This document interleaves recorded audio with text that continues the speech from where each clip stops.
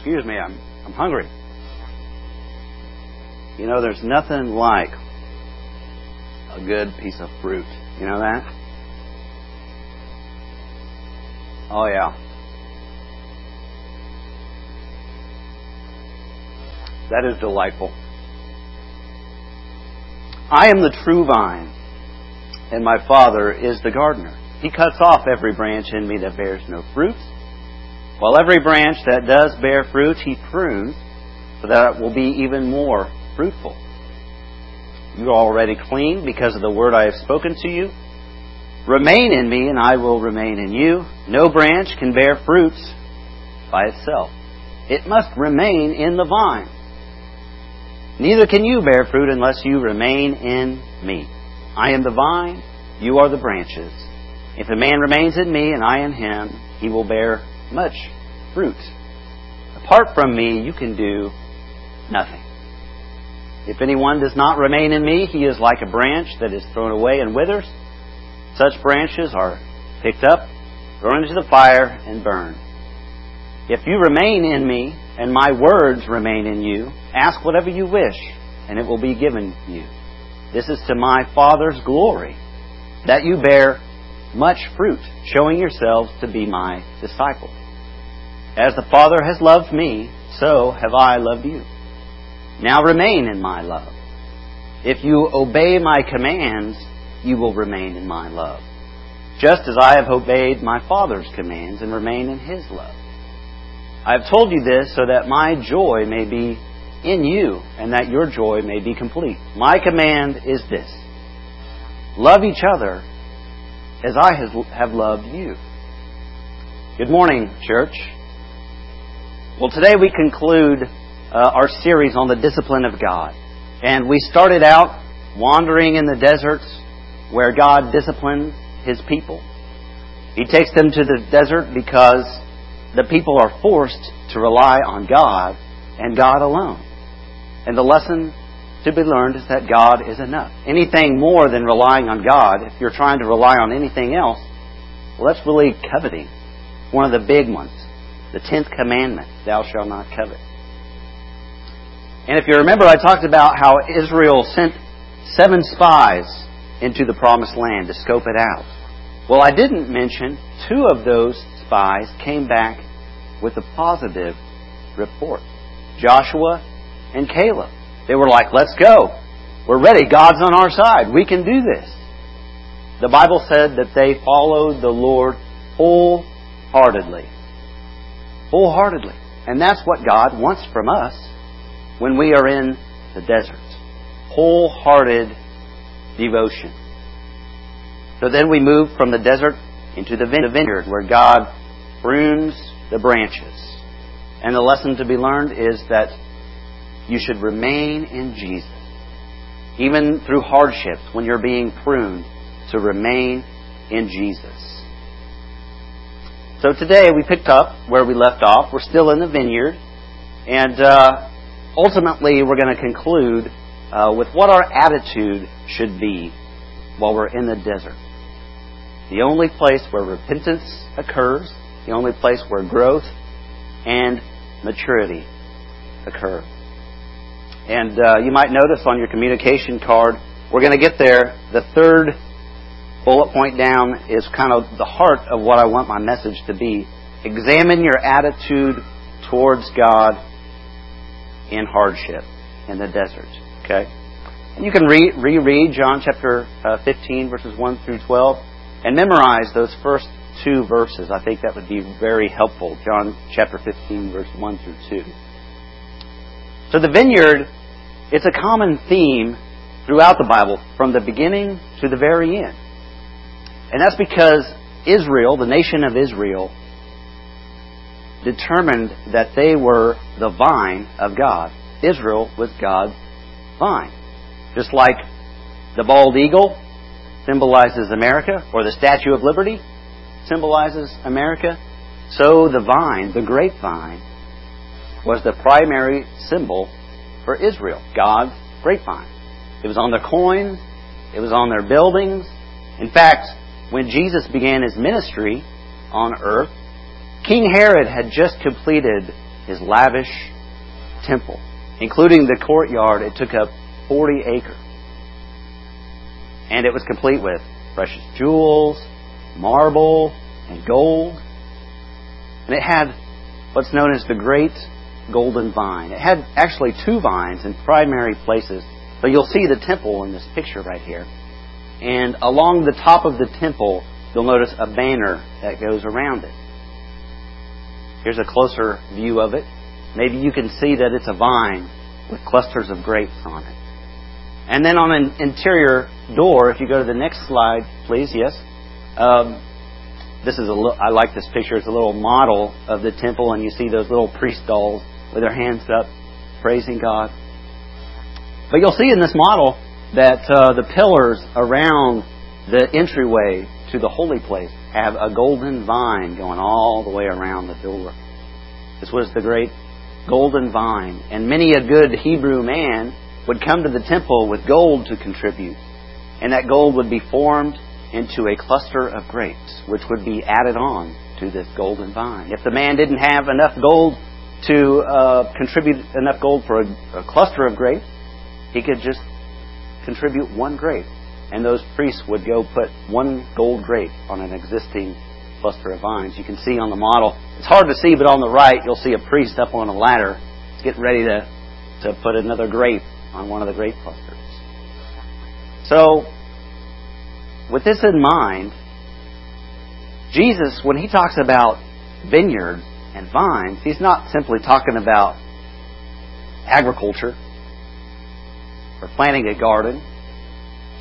He's talking about an imagery that was rooted at the very heart of Jewish heritage. It would be like if Jesus was in America today and He mentions the land of the free and the home of the brave. That would sort of stir some patriotic affection in our hearts, right? Or if He was to say, give me your tired, your poor, your huddled masses. Okay, that's huddled masses, not huddled mouses. Whenever I hear that, I think huddled mouses, like little mouses huddled together. But it's give me your tired, give me your poor, and huddled masses. If Jesus was to say that would kind of prick our hearts to where we would have these patriotic affections. So whenever Jesus talks about the vine or the vineyard, it's actually deeply tied to Jewish tradition and patriotism. The great golden vine with Israel, God's vine. So the vine metaphor, it was used a lot in the prophets of the Old Testament. So for example, we have a scripture for that.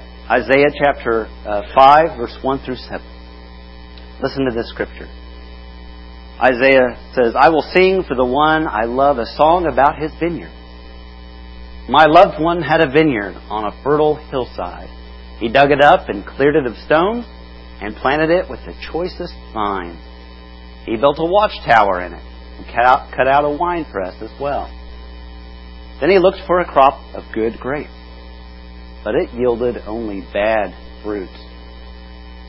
Now you dwellers in Jerusalem and men of Judah, judge between me and my vineyard. What more could have been done for my vineyard than I have done for it? When I looked for grapes, why did it yield only bad? Now I will tell you what I'm going to do to my vineyard. I will take away its hedge and it will be destroyed. I will break down its wall and it will be trampled. I will make it a wasteland, neither pruned nor cultivated, and briars and thorns will grow there. I will command the clouds not to rain on it. The vineyard of the Lord Almighty is the house of Israel, and the men of Judah are the garden of His delight.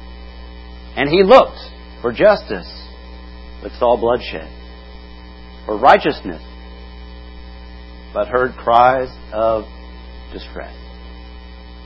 This is chock full of vine language, is it not? However, not in a very good way, right? And this is kind of the way the rest of the prophets use the vine metaphor. They say the vine was supposed to be good. It was intended to bear good fruit. But Isaiah depicts it as sort of running wild and out of control. And it only produced bad fruit. Have you ever accidentally taken a bite of bad fruit? Okay, what was that like? You bite into it and you're just like, right? It's not very pleasant. That is Isaiah's take on what has happened to Israel through idolatry and things like this. Bad fruit. This is good fruit. With that in mind, I've got to get this image of good fruit in my mind, so excuse me.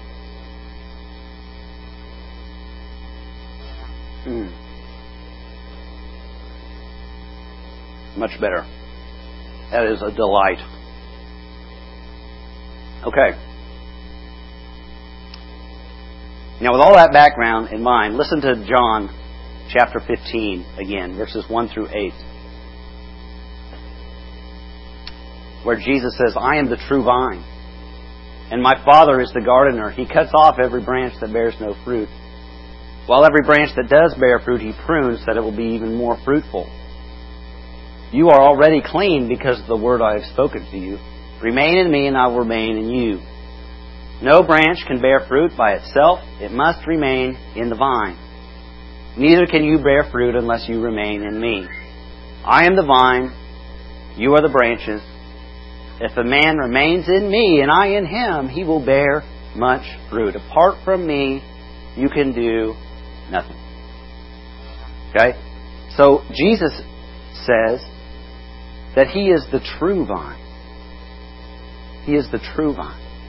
Now, to the original audience, that would be a little bit scandalous, wouldn't you say? If Israel, the nation of Israel was supposed to be the vine, and Jesus comes on the scene and says, wait a second, you know about this vine of Israel, right? Well, I am the real vine.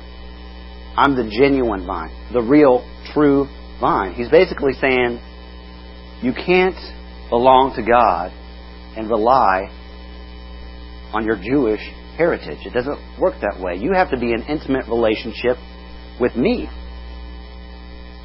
You can't fall back on your Jewish blood. Okay?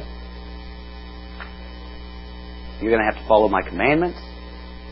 You're going to have to love like I love. So he says, listen, being a child of God, it's not about your bloodline. It's not about who your family is. It's not about where you were born or which country that you live in. It's not about your church membership either. In other words, if you were to place membership here at Heartland Church of Christ and you were to come to church every Sunday, that'd be wonderful. But that wouldn't be enough. You're not done yet. Putting your faith into action, putting your faith to practice, and loving like Jesus loved is the end goal. The church should just be the means to that goal. Just like the vine is supposed to be the means for producing good fruit, right? So the church should be the means for which we bear good fruit today. So the true church are those who love like Christ loved. And we should come to church today to be encouraged to do that better. Okay, so church membership, coming to church every Sunday, that's great. But it should be done not as the end goal, but as the means to be more Christ-like. Be encouraged to be more Christ-like. That's the end goal. So Jesus says it's not about falling back on your Jewish blood. It takes more than that. You're going to have to obey my commands. You're going to have to love like I love. You're going to have to endure being pruned from time to time. That's what it's like.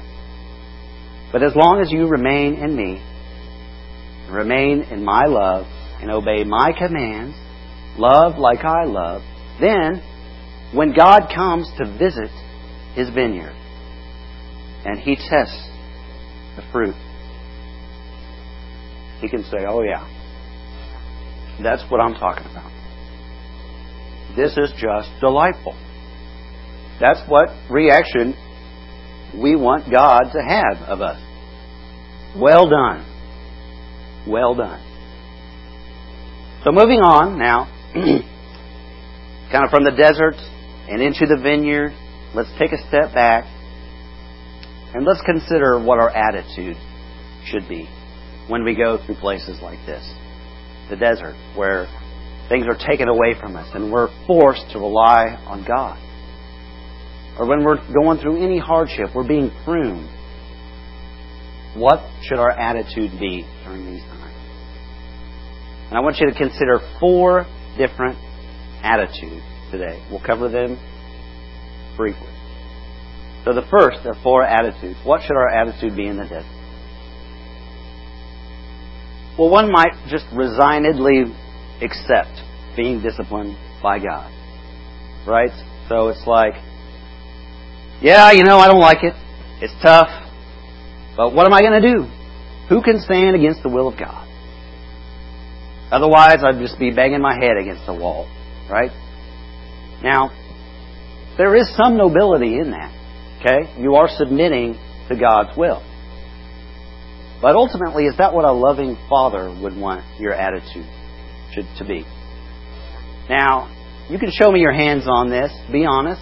How many of you parents out there have ever said, because I said so? Okay? I think I've already said that, and Liesel's only 19 months old. She had no idea what I was talking about.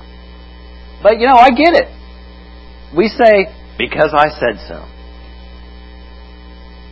But, wouldn't you prefer it if your children understood why you said so? And they didn't do it just because you said so, but they understood kind of the thought process, the intentions there. They understood why you said so.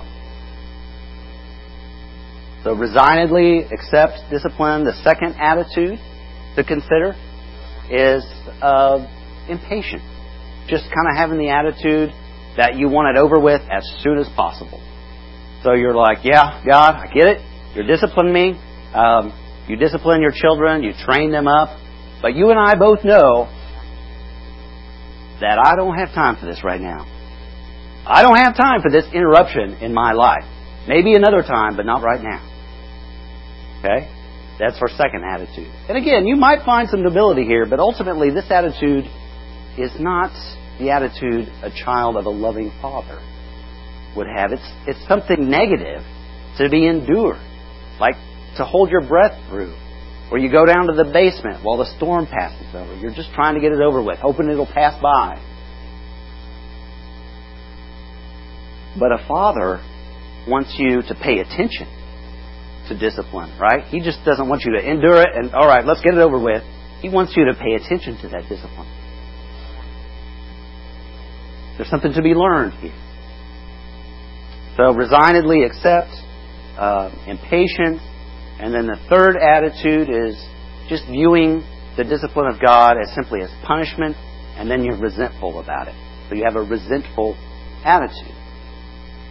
Now when Jesus was on earth, the Roman Empire, they worship these lowercase g gods, and whenever natural disasters would strike, an earthquake or a famine, the attitude was that the gods, the lowercase g gods, would be doing this to punish the people, to sort of take revenge on the people of earth.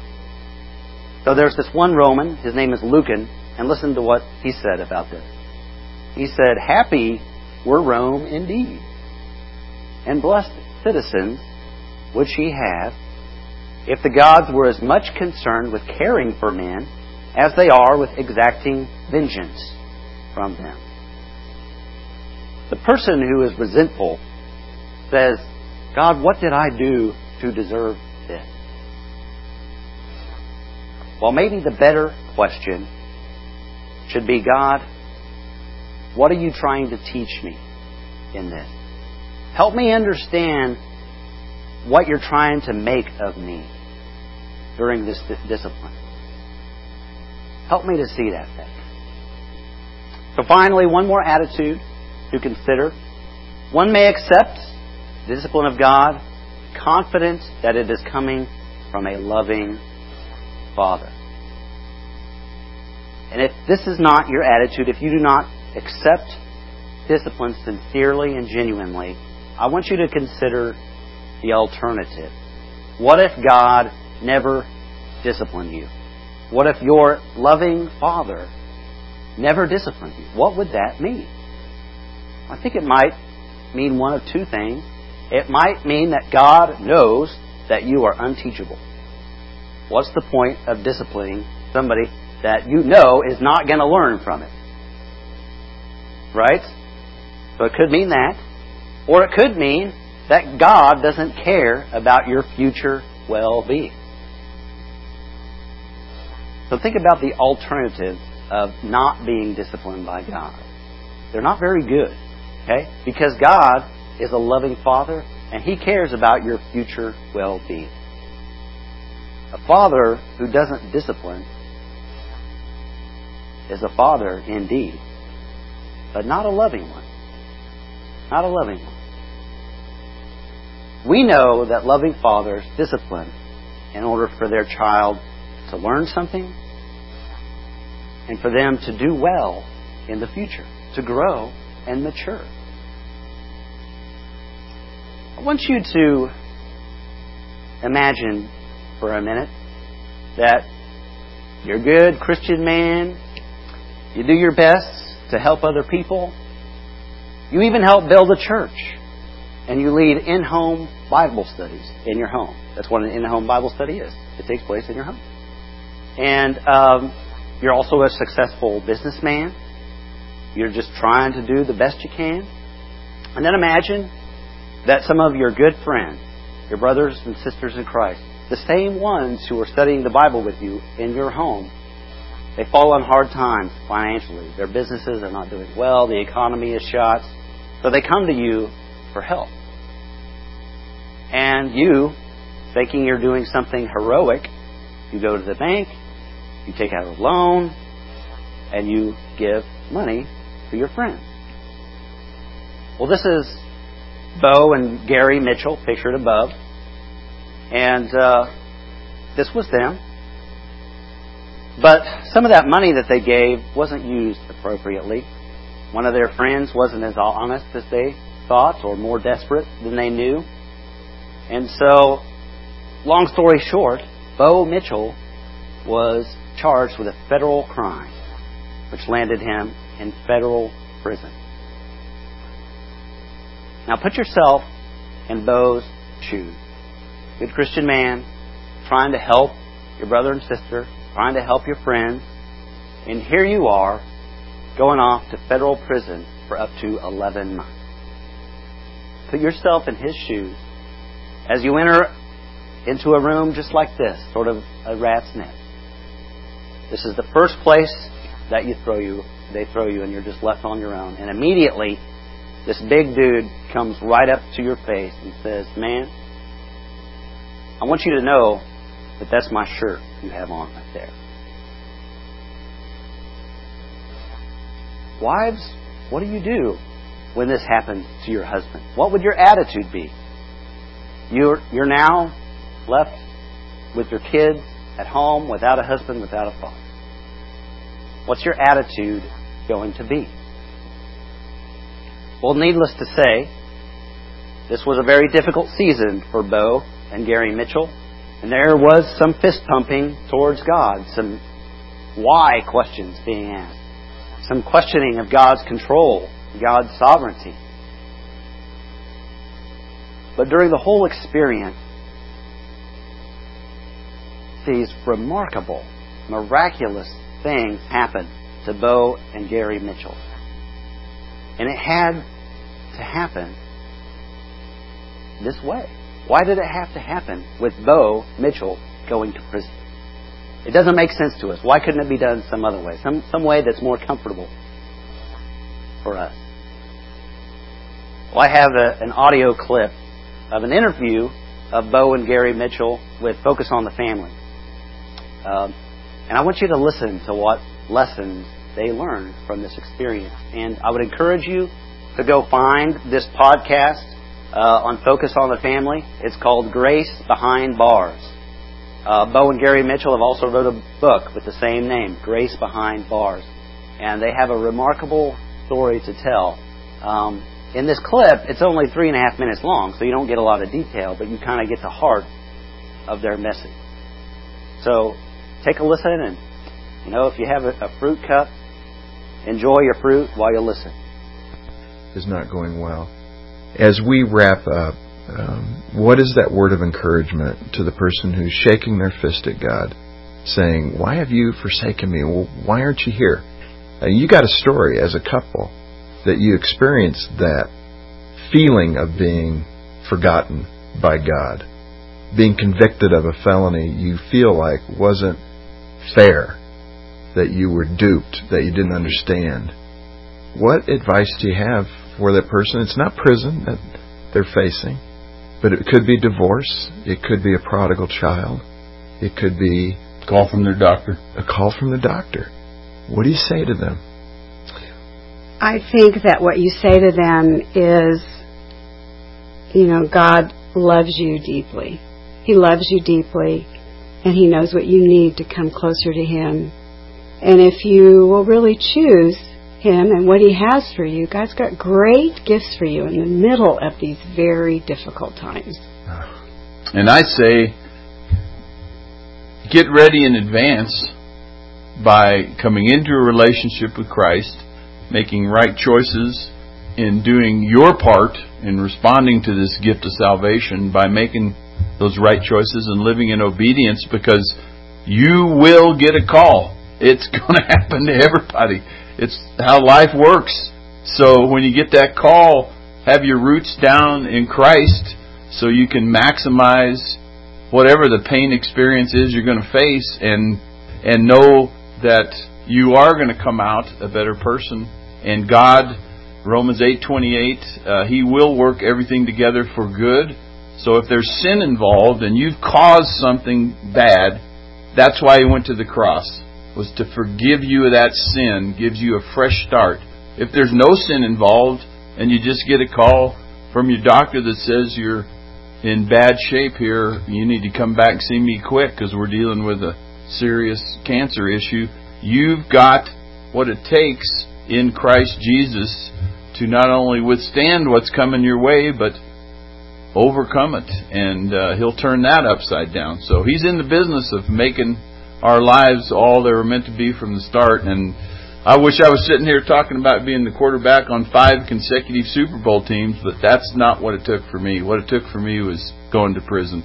And glad I went. Don't want to go back except as a guest speaker, but if God wants rain, it's rain for me. So I would just say, get ready. Well, and I so appreciate that, Bo and Garrett, because I think in our culture today, in the Christian community, we relate to the Father in a kind of a quid pro quo relationship.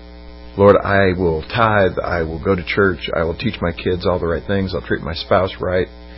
And in exchange for that, Lord, I want a comfortable and peaceful life. Is the deal work, Lord? Is that good for you? And sometimes He says, I'd say, every time He says, no, I want your heart.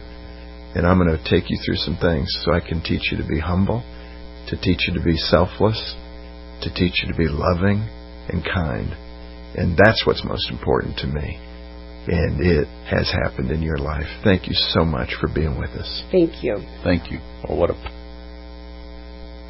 I think my favorite thing that Bo Mitchell said was how God, has plans for us and who He wants us to be. He has this incredible plan for who He wants us to be. And you can't get there overnight. You can't get there with ease. It takes hard work. It takes going through some things to get to that person that God has planned for you. And how He said you have to be deeply rooted in Christ. So when something does happen, when you get that call, that interruption in your life, might not be prison, but whatever it is, you can cling to God and trust in Him. Psalm chapter 66, verse 10 through 12. For you, O God, tested us. You've refined us like silver. You brought us into prison and laid burdens on our backs. You let men ride over our heads. We went through fire and water, but you brought us to a place of abundance. You brought us to a place of abundance. You know, that might mean heaven. That does mean heaven for us someday. But in the meantime, here on earth, I think that applies maybe even more so. That He brings our character, who we are, and the fruit that we bear into a place of abundance. That's vineyard language. Abundant crop. He wants us to bear abundant fruit. So what is your attitude in the desert? What is your attitude while you're being pruned? The only places where repentance and maturity and growth can occur. Do you trust that He is a loving Father? That God is for you and cares for you and wants you to be something great that bears an abundance of fruit? Or are you resignedly accepting this discipline? Are you just trying to get through it as quickly as possible? Are you resentful? I encourage you to remember, it's hard, but discipline is a good thing. So remember, God is enough. You don't need anything more. That's where God teaches us that He is enough. We don't have to rely on anything else. When we're in a place that is like a desert, God provides to teach us that we can rely on Him. And when we're in the vineyard, when we get into a mess and running wild, we are pruned so that we can bear more quality fruit. So remain deeply rooted in Jesus so that when God comes to His vineyard, that is so good. This is the reaction we want God to have of our lives. Oh, man. Well done. You know, Scripture says that we bear fruit that glorifies God. That's what it means right there, to glorify God. When He comes down and He sees what we're all about, and it's just a delight. Not repulsive. He'd want to spit us out. But it tastes great. Well, if you're having trouble today in your journey through the desert, if you're having trouble being pruned, and you're resentful, or you're just trying to get through it as quickly as possible, you know what? You're not alone. You are not alone. Make your hardship known so that we can pray for you, so that we can embrace you, so that we can love you like Jesus loved us and loved you. We are the means to which good fruit occurs. So we're trustworthy. This is the place where comfort should happen. Okay? If you see your need to be deeply rooted in Christ, maybe you're not deeply rooted in Christ. Maybe you don't believe, you're not a Christian. Maybe it's time. Because you know what? Maybe life has fallen short of your expectations. Maybe you're disappointed in what life has become. Let me tell you, Jesus never disappoints. He doesn't say your life is going to be easy, but He's always there providing for you. He is trustworthy. He even died for your sin. You needed salvation. He provided for you. He died for your sins. So if you would like to become a Christian today, be baptized into Jesus' death. He died for your sins. When you're baptized, you're saying, I'm dying to that sinful self. And I'm being born again to follow Christ. Will you be perfect? Nope. But Jesus will be your Lord, Savior. And your sins will be forgiven. Whatever your need, come on up. We can baptize you. We can pray for you. Whatever you need. Let's be standing as we sing our invitation song.